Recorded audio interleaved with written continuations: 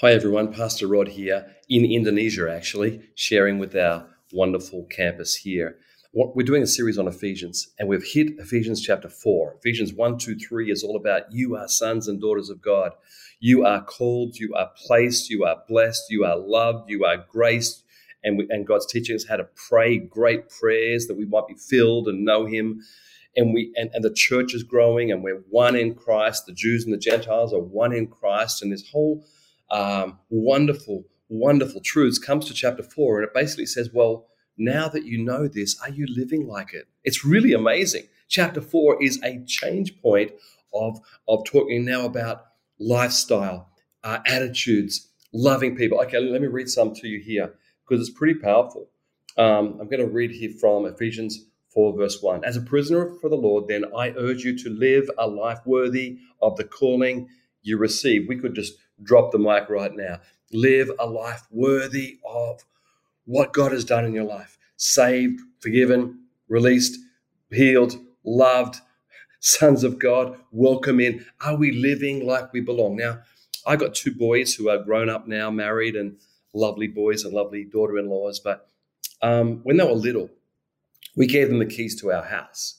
Of course we did, because they were our boys, right? So when they come home, they unlock, come in, go to the fridge, get some milk, sit down, play PlayStation, don't ask anything. They just belong. But also we would expect our boys to behave themselves as belonging to our family, like they're not going to have tantrums, not going to be overly selfish and having their own way. And so we've got to teach them the way to live in our family. It's called culture. It's called family. It's not legalism. It's daily habits, the way we live, the way we think, and helping our boys to grow up to be healthy and think well. Okay, you get the point. So as sons and daughters of God, here it's saying in chapter 4, verse 1, live the called life. I'm called. And that changes a lot of things. If I'm called, I have things I'm going to say no to and things I'm going to say yes to. I have a gate. It says in Proverbs chapter 4:16 is probably wrong, but it's, it says that you have a gate, and you say yes and no, and our life depends upon the gates that we put in our life. Live a life worthy. I want to live a life to my calling. God, you've called me to do great things. What are they? I don't know, but I'm gonna do them. So I have to prepare. I have to have daily time with God, and I have to forgive people, and I have to is a strong word, but really I'm a son of God. I'm not a daughter of God, but you might be a daughter of God. And the whole thing is that out of that comes new desires, godly ambitions, godly dreams, imaginings, as we spoke about last time. The whole concept of being sons and daughters of God is my nature is changed. I now belong to His family. He's my Father. The Holy Spirit lives in me.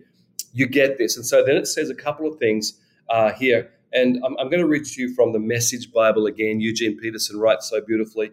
He writes this from verse 1. In the light of all this, in the light of what being sons and daughters of God, here's what I want you to do. While I'm locked up here, a prisoner for the master, I want you to get out there and walk, better yet, run on the road God called you to travel on. Run in your lane. Run in your race. Don't let other people take you out of your race. Don't let social media knock you out of the race.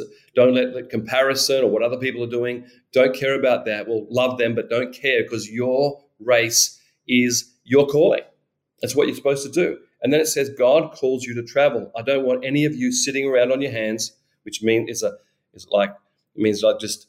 we say sitting on your rusty dusty in Australia. Like, just don't sit on your behind and don't do anything. I don't want you strolling off down some path that goes nowhere. Don't follow people that are going nowhere. Follow the Holy Spirit. Follow His word. Follow His dream for you. And mark that you do this with humility and discipline. So I'm going to finish there. I've gone over time. But listen, I really believe this is the changing point of Ephesians chapter 4, verse 1. Now I know who I am. I'm going to live naturally, innately, organically. I'm going to make decisions. I'm going to say no to some things. I'm going to say yes to some things. I'm going to love the unity of the body. Come on, we are called to make a difference with our calling and our lives. Let me pray. Thank you, Lord. I pray that the sons and daughters of God here would come to this point of saying, am I living in my calling? Am I living in God's will? And I pray that we'd all say yes to the will of God and no to other distractions. In Jesus' name, amen. God bless you all. Thank you so much for joining us today. And if you enjoyed today's episode with Pastor Rod, why don't you subscribe on whatever platform you are listening to this, and we'll see you next time.